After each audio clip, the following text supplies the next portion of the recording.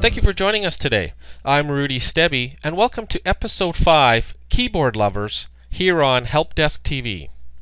People who like to give commands by pressing keyboard shortcuts can still do so in Word 2010.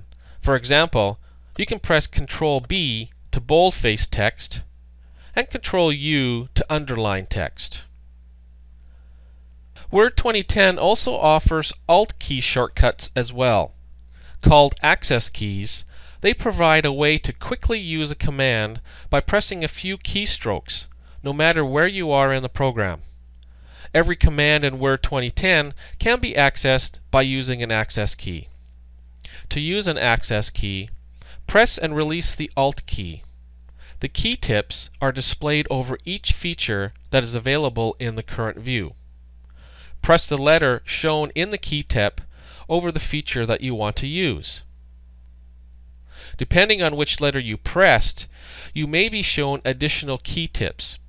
For example, if the Home tab is active and you pressed N, the Insert tab is displayed, along with the key tips for the groups in that tab. Continue pressing letters until you press the letter of the specific command or option that you want to use. In some cases, you have to first press the letter of the group that contains the command.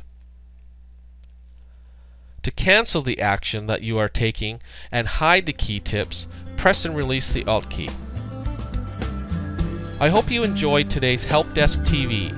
If you have a comment about the program, a question, or a shortcut you would like to share with me, send an email message to me at feedback@helpdesktv.ca. Thanks for watching.